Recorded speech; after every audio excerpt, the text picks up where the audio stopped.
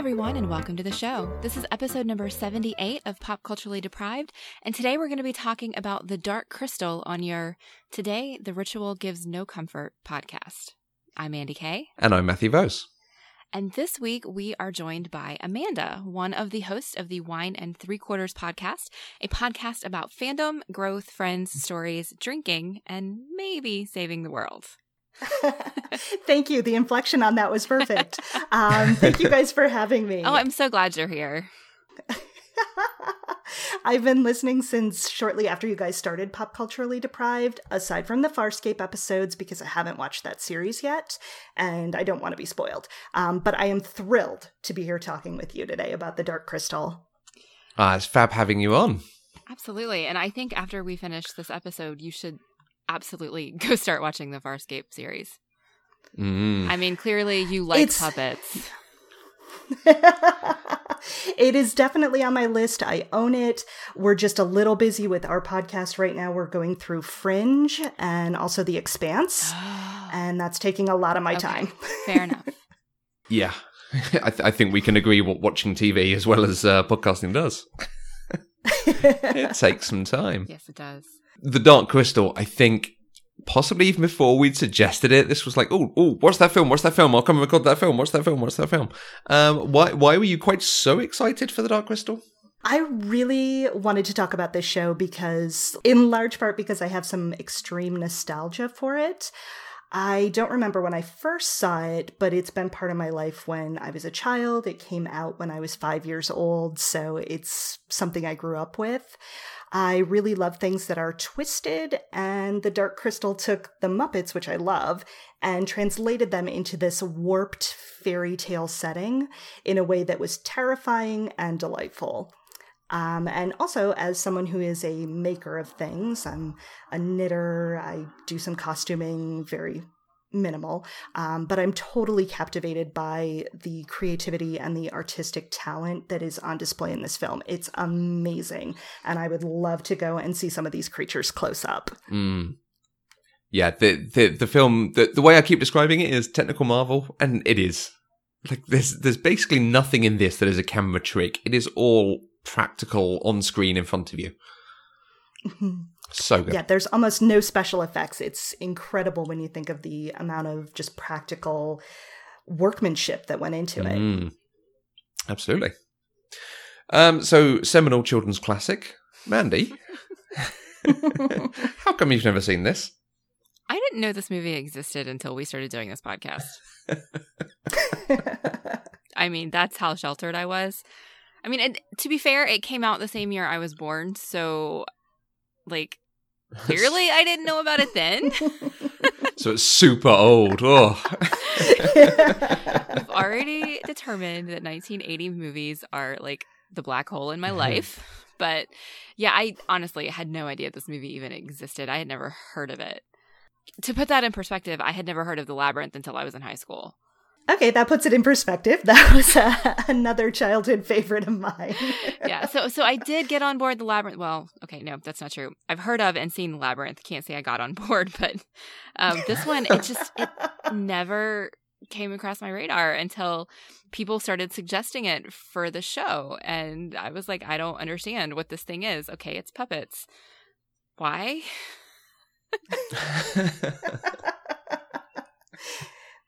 I definitely think it's achieved a cult status over the years, too. A lot of us have, are familiar with it from our childhoods, from being immersed in Muppets, starting with Sesame Street and then The Muppet Show, and just really loving those creatures. And I think there's been a bit of a resurgence of that lately with some of the reality television shows like Face Off or Jim Henson's Creature Shop. And I think that's bringing about a resurgence of the interest in it. Yeah, I definitely can tell it's super popular, at least among our online community. Earlier this week when I hadn't yet watched this movie yet, and I had some time to kill one night. And so I tweeted, should I watch The Dark Crystal or should I play BioShock Infinite on the Xbox? Because I didn't know which one I wanted to do. And without fail, every single person said, excuse me, go watch The Dark Crystal right now. I did not go watch The Dark Crystal that night, but that's what everybody suggested. So I clearly figured out that this is something that people really like and really enjoy. And part of that's because we know lots of sensible people who know you get your homework done early so that your Saturday's free to party. Oh, is that what I got wrong? Okay. Okay. The Dark Crystal is a fantasy film released in 1982. It was directed by Jim Henson and Frank Oz and made with primarily animatronic or puppets to portray the characters, with Kiran Shah doing the physical performances for Jen, Kira, and Algra. The film was modestly successful initially. It was touted as a family-friendly movie, but there were concerns about the darker elements of the film compared to the normal Muppet Show type material, and it also came out in a very busy Christmas season. It went on to be relatively successful. It turned a profit at the box office that year. It was actually quite well received in a number of international countries? In a number of other countries, and got a better reception over the years since release. I read that this was the highest grossing film in both France and Japan in 1983. Wow. Yeah. I was surprised at that. I don't know whether anything else big came out that that's such a success because it beat out, E.T., which was its problem in America, right. Or whether it was just, they released it in June when nothing else was coming out. Yeah, I know. It was the 16th highest grossing film in the United States that year. Yeah, eventually it went on, did okay. Yeah. A long tail, I think we'd say. Yeah. There have always been ideas for a sequel to The Dark Crystal. A script was developed 25 years after the original came out. It was in and out of development since then, with the Henson Company never able to produce it. The plans were ultimately dropped, and that screenplay was turned into a comic book series called The Power of the Dark Crystal. There is a prequel series due to come to Netflix in 2018 or 19 called The Dark Crystal: Age of Resistance. It is currently in production in the UK. And Mandy, for anyone who's not watched it, who's listening to this, which is quite fun to hear that people listen even if they've not seen the film, what is The Dark Crystal about? Well, I stole this synopsis straight from IMDb because I was having a hard time writing something concise. So IMDb says, on another planet in the distant past, a Gelfling embarks on a quest to find the missing shard of a magical crystal and to restore order to his world. Yeah. Nice. I had a feeling you might go like a young person has to take a mystical object and walk across a country to destroy it in the place where it was made. Well, that... I wish I had thought of that. That seems to describe quite a few movies. Yeah. With a trusty sidekick. And meets interesting folks along the way. Yeah. How was everyone able to watch the film? Well, I own the Blu-ray version, the latest one that came out, the 35th anniversary, and it's beautiful. Oh, I bet that is beautiful. Does it have any interesting additions, a second disc or anything? It does have a lot of special features. There's a commentary track with Brian Froud, which was really interesting to listen to, aside from one very problematic aspect of him using the M word to refer to the actors with dwarfism that portrayed some of the characters. So just pointing out that was a pretty problematic piece of the commentary. The rest of it was really interesting. And they also have shots of the original video of the Skeksis speaking in the alien language before they translated everything to English. So that was particularly interesting for me to watch. Oh, I bet. Fascinating. Mandy, where did you find it? It's not available anywhere on any of the subscription services here, so it is only available to rent digitally, but luckily this is one that Joseph owns, and so we have it in our house, and I got to watch it that way. Hooray! Excellent. It's only available to be rented in the UK as well on the digital platforms, but I found the DVD in a secondhand DVD shop. Ooh, good find. Yeah, you're getting really good at finding stuff in your secondhand shops. I keep having to go to shops like over the last month or two. So it's just anytime I'm out, I just pull up the episode schedule. Okay, what are we doing? Okay, in 2 months we're doing that. I need to find the DVD now. Okay. Although this one, they were really close to closing. Oh, this is an absolutely incidental story, but they were really close to closing. And the guy was taking ages finding the discs in the back cupboard thing. And eventually he comes out and he's like, I've got a disc and there's supposed to be 2 discs. And we had a look at it, and what seems to have happened is they had 2 copies once upon a time. A 1-disc version and 2-disc version, and someone's bought the 1-disc version and been given the 2 discs from the 2-disc version. So for whatever reason, I only have the 1 disc. I have the wrong edition, but You still got the movie see on it, yeah. so that's okay. Yeah. Hey ho. The voice actors are not people who went on to do a huge amount of other stuff, barring one exception. But the creators, particularly Jim Henson and Frank Oz, should be well known. Mandy, what's your experience of them? Well, largely, okay, I've written 4 things down, 2 for each of them, and 50% of them are things I know because of the podcast. So, Jim Henson is the Muppets, so primarily the Muppet Babies, and of course we've now done Muppet Christmas Carol on the show.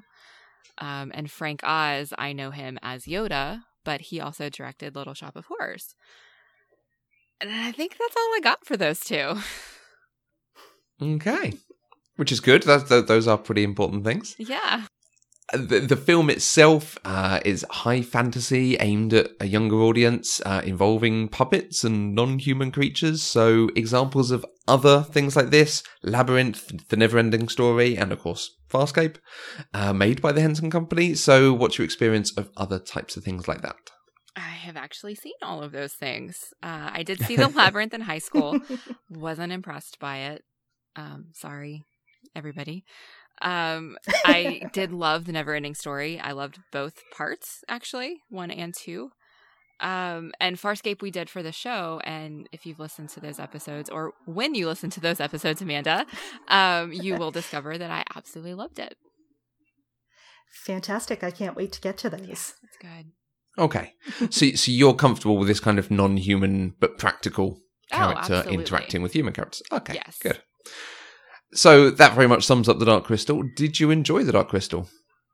Oh, no. You're just ripping that Band-Aid off as fast as possible, aren't you? Yeah. Don't ask me that question. I will say, so while I was watching it, I was really disappointed because I hoped, beyond hope, that I was going to love it since everybody else loves this movie. But I was struggling to get through it. It was tough. But I was watching it narratively, for the story and for what emotions it could evoke, for investment in the characters and those sorts of things. And there are things I never experienced through it. I was like, Jen is the dumbest character in the planet. There's no actual story here, which we will get to in our conversation. And so from that perspective, I didn't enjoy it. From the perspective of the technical aspects that you guys have already gushed about a little bit, I did. I mean, it was beautiful. It was clearly well done. The puppets were amazing. And so I can see the scope of just how well done this movie was. But as a movie that I watched, I did not enjoy it as an experience. I'm so sorry. Good. Okay. I will say, so I did find, and I think you guys are going to talk about some of this a little bit later. I will have Matthew link to this in the show notes. I went and started Googling after this because I was like, why is this something people like so much? I just don't understand. And I found on sci-fi.com one of those thoughts docs like mine. So it was somebody did X number of 65 thoughts they had while they were watching The Dark Crystal. And it made me appreciate it a little bit more because they commented so much on how really Kira is the star of this movie and not Jen. And so once I started thinking about that, I could appreciate it a little bit more. And I know, Amanda, you wanted to talk about that, so I'm not going to steal that from you.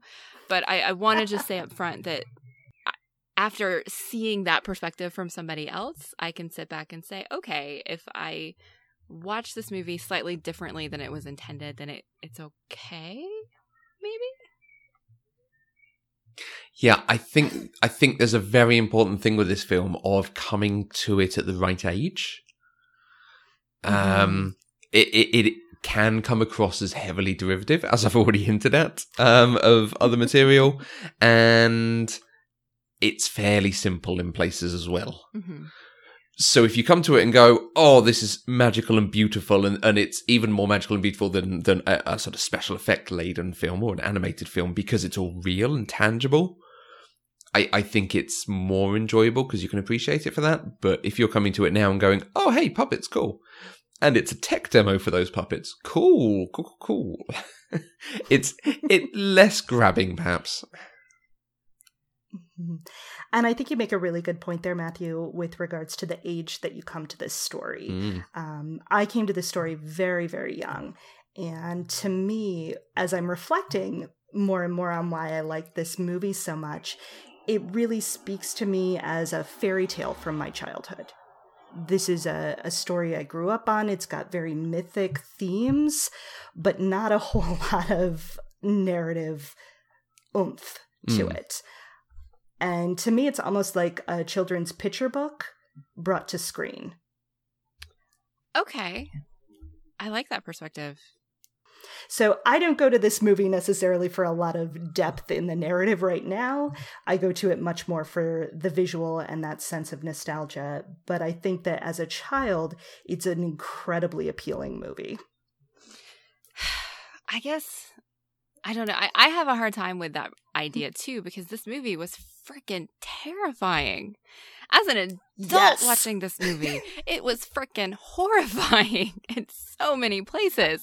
And so I'm sitting here thinking, like, have things that I think are kid appropriate, have they changed that much since the 80s? And maybe they have. But I just cannot imagine like an 8 or 9-year-old going to a movie theater and watching this. Well, I can speak to that because they recently re-released The Dark Crystal for 2 weekends to some of the local theaters a few months back. And I went to a showing of it because why wouldn't you? And sitting next to me was a man who had brought his son, who was maybe 4 or 5 years old. Oh my gosh. Okay. And I was a little panicked. Because I remembered how delightfully scared this movie had made me, and I was afraid for this child. But he sat through the whole thing and was entranced and didn't seem scared at all. His big question was, why are there 3 sons? Okay, interesting. Okay, see, I just know nothing about children. That's the thing. Everything I think I know about children is wrong. Okay.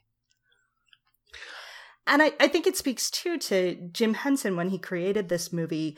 He purposefully wanted to have darker themes because he felt like children can be scared. And that's an okay emotion for children to feel. And it's okay for them to have the whole gamut of emotions. I think that's fair, but I think it was a little heavy-handed. But that's just me. I wonder if there's something in the alien nature of it that makes it an accessible scariness.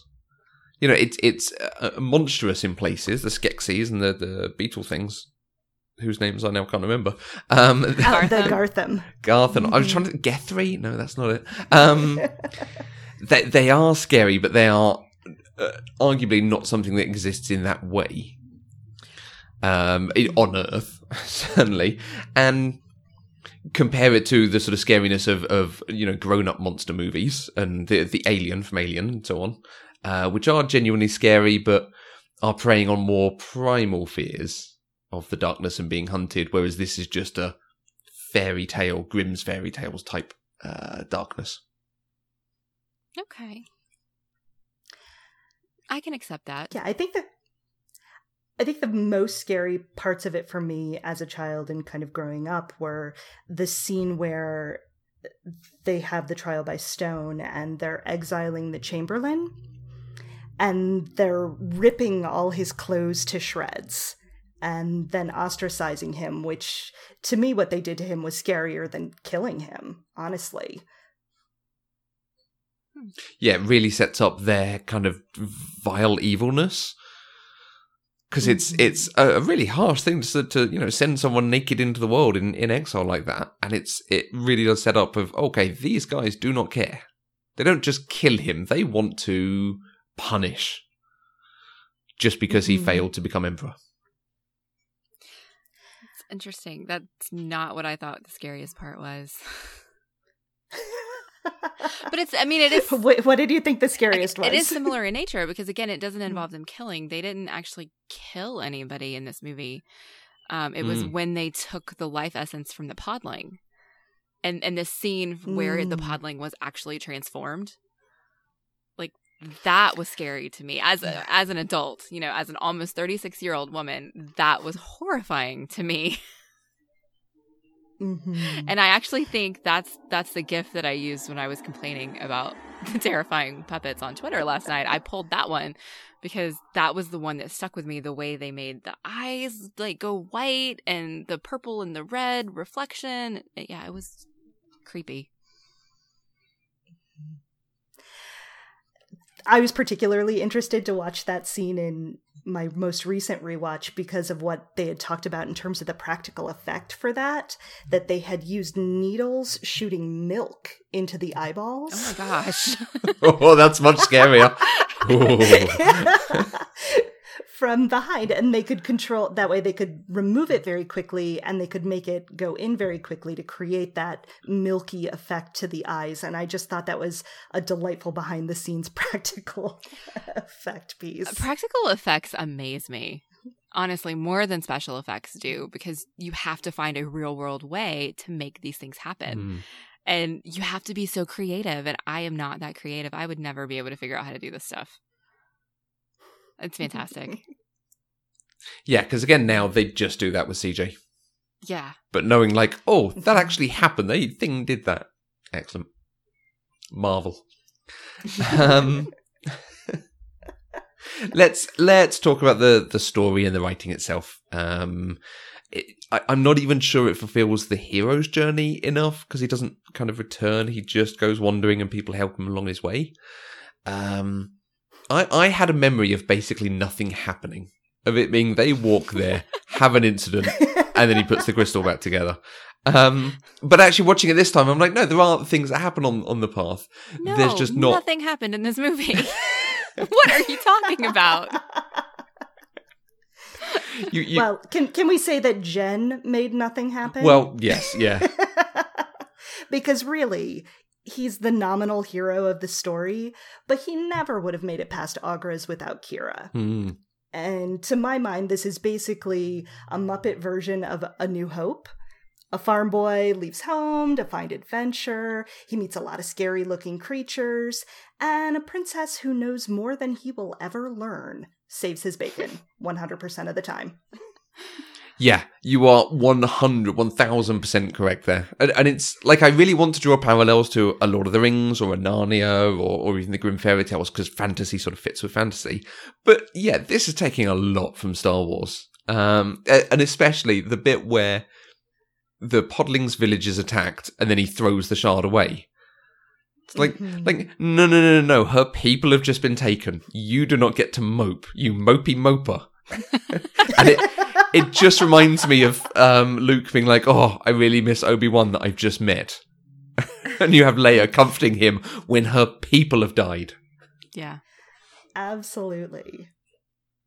And I think it's the same thing, too, when the Gartham steal the Podlings. Her concern is for Jen's arm or whatever, and not the family that's been taken. And that part does not sit well with me. Because we have Kira, who is a great character.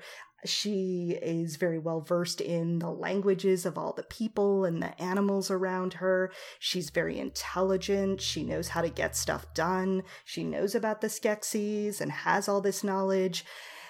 And yet she's still not the hero of the story. The hero is this kind of bumbling, clueless man boy. Who drops the shard. Oh my god. Yes. And she has to save the day once again, resulting in her death. Which, because it's a fantasy story, doesn't stick. But... Yeah. Okay, well, can somebody please explain something to me? Jen was raised by the Mystics, who, by very definition of this tale, is part of the origin story of this whole quest thing. He was raised by them. How does he not know what the Dark Crystal is? How does he not know who the Skeksis are? How does he not know that what he's supposed to do when he finds the shard is take it to fix the big crystal? How are these things that have somehow passed him by? Because he sits naked by a river playing with his pipe. That's not a euphemism. I know, but still, how? Like, how are you raised by these people whose lives were fundamentally affected by this crystal and not know what it is? Like, that makes no sense to me. Like, the world building in this story made no sense to me, and it was frustrating. I can definitely see how that would be a frustrating take on it. My read on the Skeksis and the Mystics division is that with the splitting of their fundamental traits, the Mystics are solely focused on their spiritual aspects, and they're so far removed from the day-to-day mundanity of life, they don't even care. It's like they're caught in this inertia of stillness and ritual that they just engage in day after day, and they really don't even care about the outside world. I don't know why they even picked Jen up, honestly, because they seem to have such little caring for the physical pieces of the world. I wonder if they already knew the prophecy when they picked him up, and that's why. Maybe? Mm-hmm. Do you think the Podlings might have known the prophecy and thought it was going to be Kira? And arguably it should have been Kira, but no, yeah, the Mystics are kind of living their Burning Man lives, communing and enjoying things. And I suspect they're not actually teaching him necessarily. It's just only at the point at which, okay, he has to know it because we now know this is where the Great Conjunction happens. So it's a big inflection point of the life of this planet. Yeah, I think I don't know. They even knew where to go get the shard, and it was just frustrating. That's all. Yeah, that's fair. There's really just is not a whole lot of narrative there. And when there is narrative, they're telling us stuff that we already know. Jen's internal dialogue, oh my god. So I think one of my thoughts was, I was just repeating what he said. This is what I came for. The Dark Crystal. The 3 suns. The shard. Like, really? That's just some bang-up writing right there. Sure, Jen. Sure. Yes. I think the best is I'm not ready to go alone. And then 2 beats, alone then. Yeah. He did that a couple of times, and I thought it was hysterical. Mm-hmm. It's not great, but it's funny. and by the end, I guess I did get a little bit invested because I did literally when at the very end, when Kira and Jen are both in the chamber, you know, I'm sitting here going, just run and jump, dude. Come on, you can run and jump. And then he did. And then he dropped the shard. And then he gets the dang crystal because Kira threw it at him and they stabbed her. And, you know, instead of catching the crystal and immediately putting it in the hole, he just stops and he's just sitting there watching Kira die, which I kind of understand, but I am literally yelling at the TV at this point, oh my god, just heal the crystal. So I guess I got a little bit invested in the story. Well, I think they keep you hanging in that moment because I think it's supposed to be that precise moment when the 3 suns align that he's got to put the shard in right then, otherwise it's not going to work. But it does drag on. Yeah, but I mean, I did get to the point where I wanted him to heal the crystal, so there were some good things that came out of this. I don't want everybody to think I just hate it. Yeah, and it would be totally okay if you did absolutely hate it too. You know, you gotta, like, certain things are not for everybody. That is true. But I do think that this brings up another point that could have made this a more interesting movie. I referenced earlier the video of the Skeksis talking in an alien language. And originally, when the movie was filmed, all of the creatures except for the Gelflings spoke in alien languages. And then they tested the movie with preview audiences, and it tested so poorly. Folks were coming back saying they didn't understand what was happening. So all of the dialogue for the movie of the other creatures aside from the Gelflings was rewritten in English, very painstakingly, matching English words to the already filmed mouth movements of the puppets. Okay. Which I think leads us to some of the maybe stranger dialogue choices in some of the scenes that just seem silly. I hate your whimper. Well, the whimper was still in the original version. But having watched those scenes with the alien language piece, I think I would have liked the movie better if they had just kept to that. Okay. Yeah, I completely agree. I think the original idea for it and that thing of having different languages and showing the different parts of this world and how they work, it would have evoked a really strong sort of fairy tale feel. It would have felt like a Studio Ghibli film, which is almost the closest thing I can compare this to. This kind of scary, kind of grown up, a bit coming of age, but also very fantastical. Mandy, you remember Spirited Away? It's got a lot of that being evoked in it. Mm-hmm. And if you imagine the beginning has the long narrative of the dying race, dying emperor, and so on, and all about the ritual.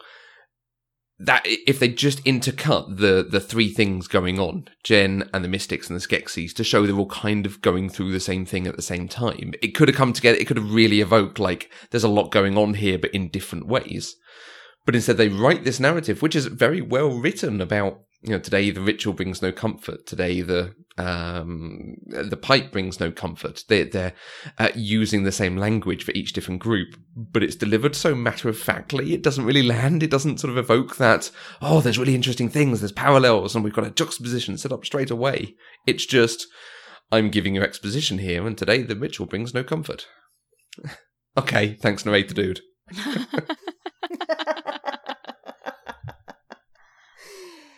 Indeed. And I think in thinking about why I like this movie so much, it is the visuals of it. It's so beautiful. I mean, down to every last detail. They worked really hard to make this a fully fleshed out world. And I would almost be happy just watching the movie with the soundtrack. No vocals whatsoever, because I would still get a lot of enjoyment out of it because the music is amazing. I think the score for it, anytime I hear those opening notes, my heart swells a little bit, which, it gives me this real tangible sense of childlike delight when I hear that music. So I think to watch the movie just for the visual pieces of it, you could have the Skeksis talking in their alien language and still understand what's going on. And it might not be quite as goofy at times. And I think the emotional pieces might actually land a little stronger if we're relying more so on our own interpretation of what's being said. Yeah, it's a little difficult to emote with the Mystics at times because they're just so placid. But they did get the good guy death with the sparkles and the fading away rather than the bad guy death of just turning into dust. Yeah. I mean, I know I'm serious. Like, they didn't, there was no emotion in the way they spoke, but at least they did something to kind of help us see which direction things are going. Yes, it was a very clear visual signal between how they treated the two deaths of who were the good guys and who were the not so good guys. And the good guy gets to take all his artifacts with him. They're sent to him in the afterlife. It's lovely. But do you really want luggage in the afterlife? I don't think I want to be weighed down. That's fair. I don't know. I think I want my podcast set up so I can still podcast in the afterlife. That's a lovely idea. Now that I've completely derailed the conversation. We had some tweets from our friend Lauren at Six Legged Knits, who you might remember was a huge Farscape fan as well. So, of little surprise is this is one of the three movies of my childhood. The other two are Labyrinth and The Princess Bride. I have always been completely blown away by the artistry and the detail of the world. While the story is fairly simple, I think that's a good thing. It allows the world to bloom. I think that matches very much what we're saying. Like, when you can just enjoy what's being presented on screen to you. Yeah, it's wonderful. Yeah. Agreed. She goes on, there is a children's museum in Pittsburgh where you can see some of the puppets from the movie, including one of the Mystics. And I remember that every time we went, I would go and just stare into that case, taking in the details until made to move on by impatient siblings. And then, even when you learn how it's done, it's still amazing. The innovations in puppetry that start right here make so much more possible, including, of course, my beloved Farscape. And I'm with John. Halosians will always be the Skeksis to me. I totally understand that now. Yeah. I don't, but I can't wait. It is not only is it a heavy Dark Crystal reference, it's one of the best Farscape episodes it's done in. So, terrific. Yeah. Even as an adult, I think it stands up. I find Aughra, in particular, more irritating now than I did as a kid, mostly because I just hear Frank Oz and Yoda. But overall, I find the thematic implications of Resolution really interesting. The wholly good mystics are weak and lack ambition. The wholly evil Skeksis, destructive to the point of their own destruction. Only when combined is there balance, ambition tempered with generosity. Destructive to their own destruction is a bit tautological. Exploitative to their own destruction would be better, especially since, as a continually falling population, they would have to be really greedy to wreck things that badly. Though, sadly as an adult, I realise the Gelflings are still screwed, as erased. My biologist brain cannot help noticing that 2 is not a sustainable population. Oh my gosh, those are all delightful comments. Yeah, so basically every point, yeah, 100%. But that whole thing about the balance, the two sides of the creatures, when you start feeling that, because it's set up a little bit, like I say, with the narration in the beginning and the 2 rituals and bringing no satisfaction, and then the death of the wisest and the death of the emperor. But then as we go through and you see the injury on both of them together, and you see one disappearing when one dies, and they gradually merge, and it's really interesting how everything in this world has another side. They lean on it with Kira having wings. And it's like, well, of course you don't have wings. You're a boy. Like, even there, we're drawing a very clear a 1 and a 0 or 2 sides of a coin, that kind of thing. Mm-hmm. And it's a really nice way to do a film. I just feel like they could do more with it. It's just isn't it interesting when there are 2 sides to things? Mm-hmm. So listening to you talk about all of this stuff and hearing all of Lauren's comments, like I feel like I'm really interested in this world. And I want to see it done more and better than how they did it. Is kind of where I'm coming. Because I really just don't think they did it very well from a story perspective of being interested in what they were trying to tell me. But now listening to all of the things that you guys have brought into it, I can see all of those things. And now I'm kind of really interested to see what Netflix is going to do with it. Because seeing this story, or at least this world brought to life in 2018 or 2019, is going to give me a lot more of the information that I want to see. I imagine it's going to be much more heavy on the CGI rather than the puppetry, which will really take away from it if that's what the direction they go in. But I'm really interested now because I kind of do want to see more of this world that they created in a way where I'm invested and fulfilled by it. Yeah. Yeah, I totally agree with that. I'm looking forward to the new Netflix show, but I have that same hesitation. Are we going to see the practical pieces that make this movie so incredibly special, or is it going to be a reliance on CGI more than anything? Well, they're still working with the Hensons, and so I would hope that they would rely very heavily on puppetry. Agreed. Yeah. Because there's nothing more special about this movie than the puppets themselves, because they're the stars. Yeah. I'd be surprised if not, because certainly a lot of the stuff that Disney have done with Star Wars, it's all been about trying to do more practical effects and sort of understanding when they did the Star Wars prequels, too many digital effects makes it a less interesting film. And there's a real culture for it these days. That is a really excellent point. And just to follow up on the point about the museum in Pittsburgh, the Museum of Pop Culture in Seattle usually has some Dark Crystal things on display. They have one of the maquettes for the Mystics, so you can see them up close as well, and other things. So everyone out on the Pacific Northwest should go and visit. And I think there's, is it the Museum of Motion Picture, maybe, in New York? I believe they have a Skeksis and some other pieces of the Dark Crystal there as well. So I'm looking forward to my next trip to New York because I'm going to stop off there. Oh, excellent. We will look forward to pictures, I'm sure. Indeed. Probably won't be for a few months, but I'll get there eventually. Fab.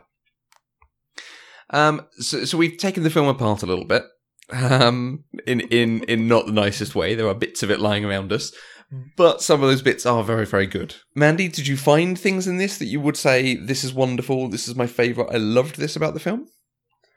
I did. I had a few favorite moments, and even though I keep coming back to how much I disliked the story, I did think that the puppetry was masterful. Those practical effects were masterful, and visually it was stunning. Like, I enjoyed looking at it. From the first moment, like, I guess I didn't really understand how awesome it was until we got the first shot of Jen. We had seen the creepy Skeksis, and then we had seen kind of the Mystics, but then we get that shot of Jen playing the pan flute, and I was just thinking, wow, this is beautiful, and I've never seen a puppet done quite so well. Later, I kind of walked back on that a little bit with some of the stuff they did with Jen, but I thought overall it was beautifully done, and the cinematography was great. Oh, I was just going to say, in reference to the puppets, they implemented some new technology with this movie.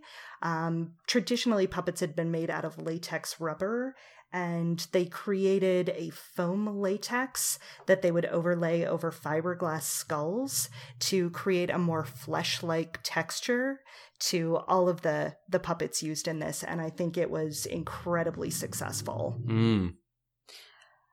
That actually makes a lot of sense, because I remember thinking that Jen and Kira both looked so much more lifelike than the Muppets do. Like, from their facial structure to the way their skin looked, like they didn't look like felt puppets, which is what we're accustomed to from the Hensons. So that makes sense. Yeah, and they did talk about going through lots of iterations of the Jen and Kira puppets, trying to find the perfect look for them, because Jim Henson wanted something very classical, and they just couldn't get it right and felt like they were walking a bit of the uncanny valley before that term was actually coined with Jen and Kira, because they're supposed to be the characters that bridge the gap for us as humans coming into this world. And because they looked human-ish, but not quite, it was throwing some people out of the movie itself and the experience. Yeah. Okay. Because, they have a nice kind of elf-like thing going on. Mm-hmm. Mm-hmm. Yeah. Nice. And there was a great line. Agra had a great line. She had a couple of really great lines, but my favorite was when the Skeksis had got her the Gartham. I can't remember, the crab creatures, the crab beetles, whatever they were. They brought her in, and they expected her to be a Gelfling, and she's like, Of course I'm no gelfling, you putrid lizards! I cracked up. She had some great lines. She was very aggressive. I liked it.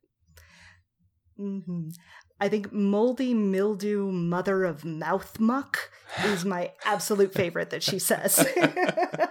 That's pretty great. And I'm just going to say that 5 times fast and see what happens. Yeah.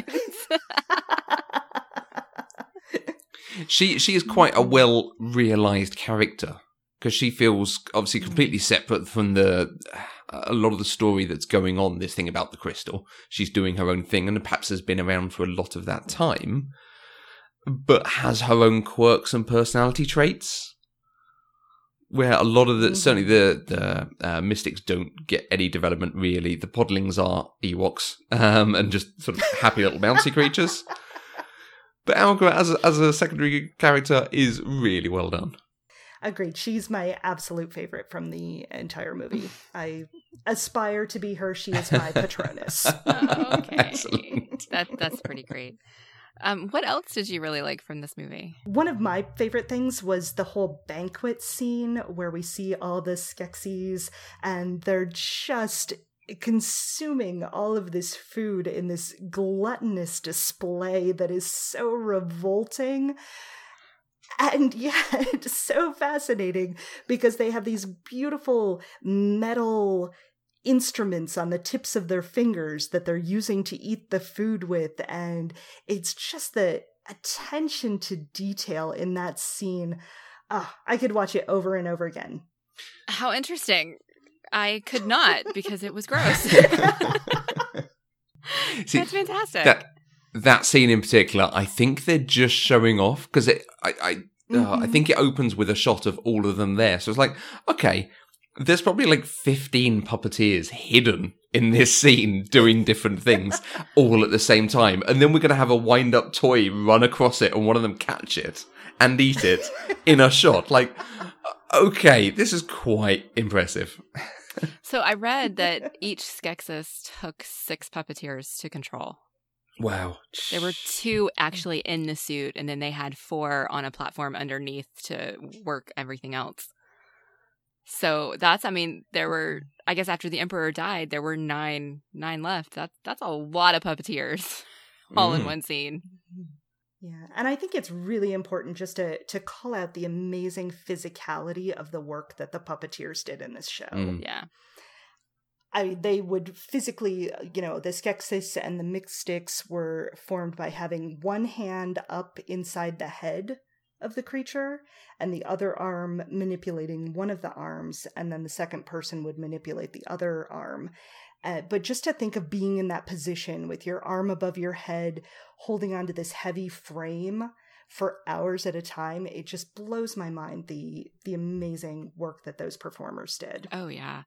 I also read that the Gartham suits were so heavy, they had to stop and rest every 5 minutes for the performers that were in it. And I can't imagine. Not a bit. And then the Landstrider puppets were created on stilts, where the actors were on stilts on their feet and stilts on their hands. And they were able to run and jump and manipulate that in a way that is amazing. And also completely creepy, because the Landstriders are the creepiest thing in this movie. Hands down for me. There is something unnerving about a creature that's quite so pale. Mm-hmm. Well, and their faces were weird too. Like, you expect, especially as a child, when you're watching a fairy tale, you expect visual cues of the good guys are going to be pleasing to the eye and the bad guys are not. And you don't get that at all in this movie. The Gelflings and the Podlings are cute, but the Skeksis clearly are not. But then the Mystics are kind of in between, but they're supposed to be good. And then we're told that the Landstriders are good. But if you had just seen one, you would think, oh, they're a bad guy. Like, they didn't keep those visual cues that you expect in a fairy tale. No, they look like elongated, monstrous bunnies. So to tie this into Buffy, because I know we have to do that, right? Anya would have hated the Landstriders. Yes, absolutely. But I don't know that she would have stood on a chair to get away from them, because that would have gotten her closer to his face. Wow. She probably would have rooted for the Gartham. Yeah, actually, yeah. And Yunka would have been a Landstrider herder or something. All right. Okay. Well, Matthew, you're up. What are your favorite things from the movie? So the one thing we've not really gone into detail on is the Chamberlain, the villain of the piece, who is one of my favorite villains from everything ever. Okay. I love the noise. I hate your whimper.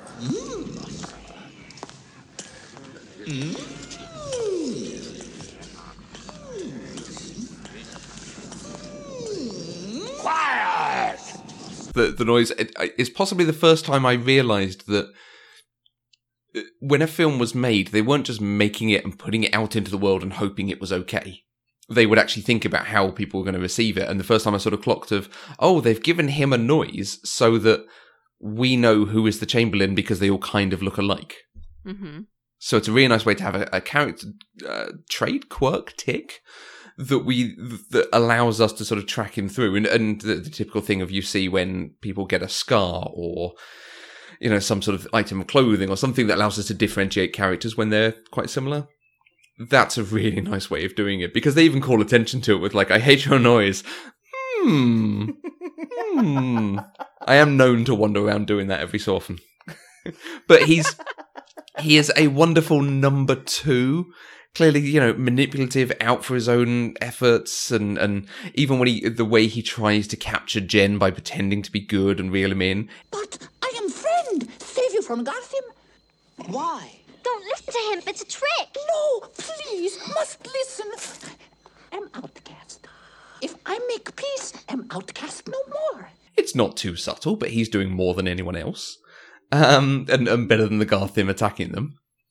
And it's just, he makes the mistake of trying to become the number one, trying to become the Emperor. And given that it's a trial by stone, that it's a trial of strength, the general, the big Skeksis, is clearly going to be the one who wins that. So I don't even know why he goes along with it at that point, rather than saying, oh, I'll back you up, just let me be your advisor or something. Right. Mm-hmm. But I love him. I think he's wonderful. I think he's so well fleshed out and detailed in his characteristics, in his thinking, and the way we sort of see him at different points, figuring out the world and doing stuff with it. It's wonderful. Excellent. I think he's completely delightful. The whimper that he does. Sometimes I highly enjoy it. Sometimes it grates on my nerves. Oh, really? But it's always a fabulous just character beat. Yeah, like I said, when we're learning who is who, it helps so much because we don't quite have enough detail on them to know which is which. It's certainly in those early stages when they're all clustered together. Mm-hmm. And I think that's why it holds up to rewatch value, because when you can take it all in and then look and pick apart the details as you're watching through it, the subtle things that they've done to differentiate each of the Skeksis are so well done. Absolutely. All right. Well, is there anything else that we need to discuss about the Dark Crystal? Well, I just had one last behind-the-scenes tidbit that I thought was really adorable. Brian Froud, who was one of the creative conceptual designers of the Dark Crystal, met his wife, Wendy Meidner, on set. She was actually the doll maker who was in charge of creating the faces for Kira and for Jen. And they met there and married and worked together for many years. Oh, that's very sweet. Ah, there is something about all the Henson productions that have happy stories. People stay working in this world for years and years, or in that company for years and years, and do different jobs and meet their friends. And when you see the outpouring of love for, obviously when Jim Henson passed, but just they're all so friendly and they get on so well and they clearly love what they do. It's a good thing when you see them making something, because they are a watermark of high quality. Absolutely. to see that many people enjoying each other's company and the work that they do and the creativity that they seem to feed off of with each other is, you don't really see that in many other industries. Absolutely. So, Amanda, Mandy has a giant list of things she's never seen. Do you have any favourite films that you would recommend we seek out and put on the list? I have a few, absolutely. In kind of the theme of childhood fantasy that's also terrifying, I would recommend The Last Unicorn. Well, that's a way to sell it. It's also terrifying. It's incredibly beautiful animation. Mia Farrow's in it, Jeff Bridges, Angela Lansbury. They all do the voices. Okay. Well, that sounds a little better. I'm missing the main guy. Christopher Lee. Christopher Lee's in it. Okay. He's fantastic. It's a great cartoon. Mm-hmm. I think you might be the third person who's recommended it now, so I think at this point we probably have to put it on the list. I think Jen and Caitlin have both said we should watch it, so... Fantastic. That is a movie that I make everyone in my life watch at some point or another. So definitely The Last Unicorn. I know you guys did a lot of Christmas specials last year, so I would put forth for this year's Christmas Will Vinton's Claymation Christmas, if you haven't seen it. Haven't even heard of it. No. It's from 1987, and it features the California Raisins at one point. It's pretty hysterical, and I love it. I watch it every Christmas. Okay. And then along with your documentary, kind of tipping your toes into that world, I would recommend Into the Inferno, which is a documentary on volcanoes by Werner Herzog. That sounds interesting. Oh, yeah, that sounds really interesting. Yep. It's beautiful. Some of the shots that they get of the volcanoes are amazing. Okay. I think they're going on the So list. those are my recommendations. Thank you. Okay, well, if you would like to join the conversation, you can use the hashtag PCDeprived on Twitter. You can find us on Twitter, Facebook, and Instagram at Eloquent Gushing. You can also email us using podcast@eloquentgushing.com, or you can leave us a voice message at speakpipe.com/eloquentgushing. We're both on Twitter. I'm at Mandy Kay. And I'm at Matthew Vose. Amanda, thank you so much for joining us and helping to convince Mandy that there is worth in here, that it's good in its way. It's been really, really fun having you on. Where can people find you in the world? Excellent. Well, thank you very much for having me. I really enjoyed this. I can be found on Twitter at _Amanda313. And I'm also the Slytherin co-host of the Wine and Three Quarters podcast. Yeah, Slytherin's rule. So what did you say? You're about to start covering The Fringe, or you're partway through it?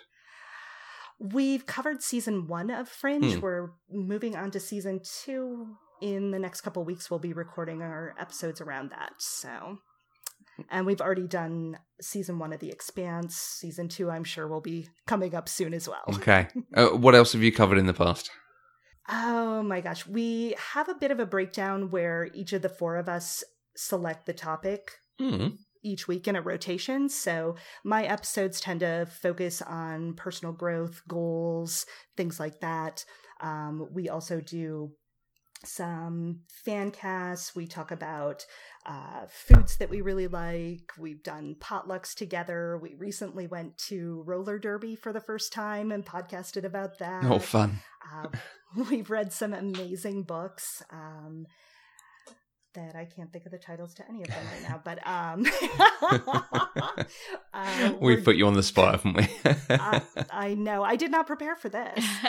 But coming up soon, we're going to be talking about the Geek Feminist Revolution book by Cameron Hurley. So that's something we're all looking forward to talking about. Oh, terrific.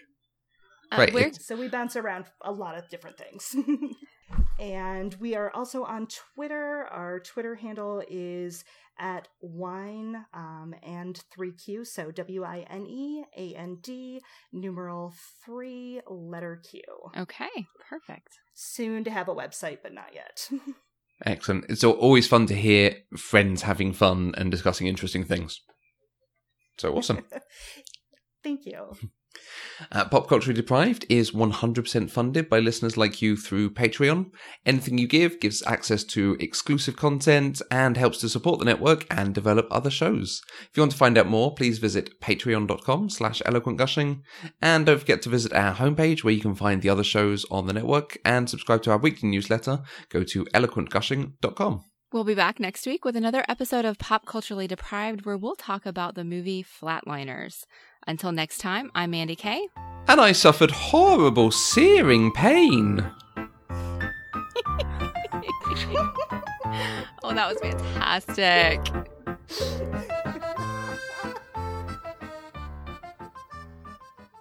Pop Culturally Deprived is an Eloquent Gushing production. For more information, go to eloquentgushing.com or find us on Twitter @eloquentgushing.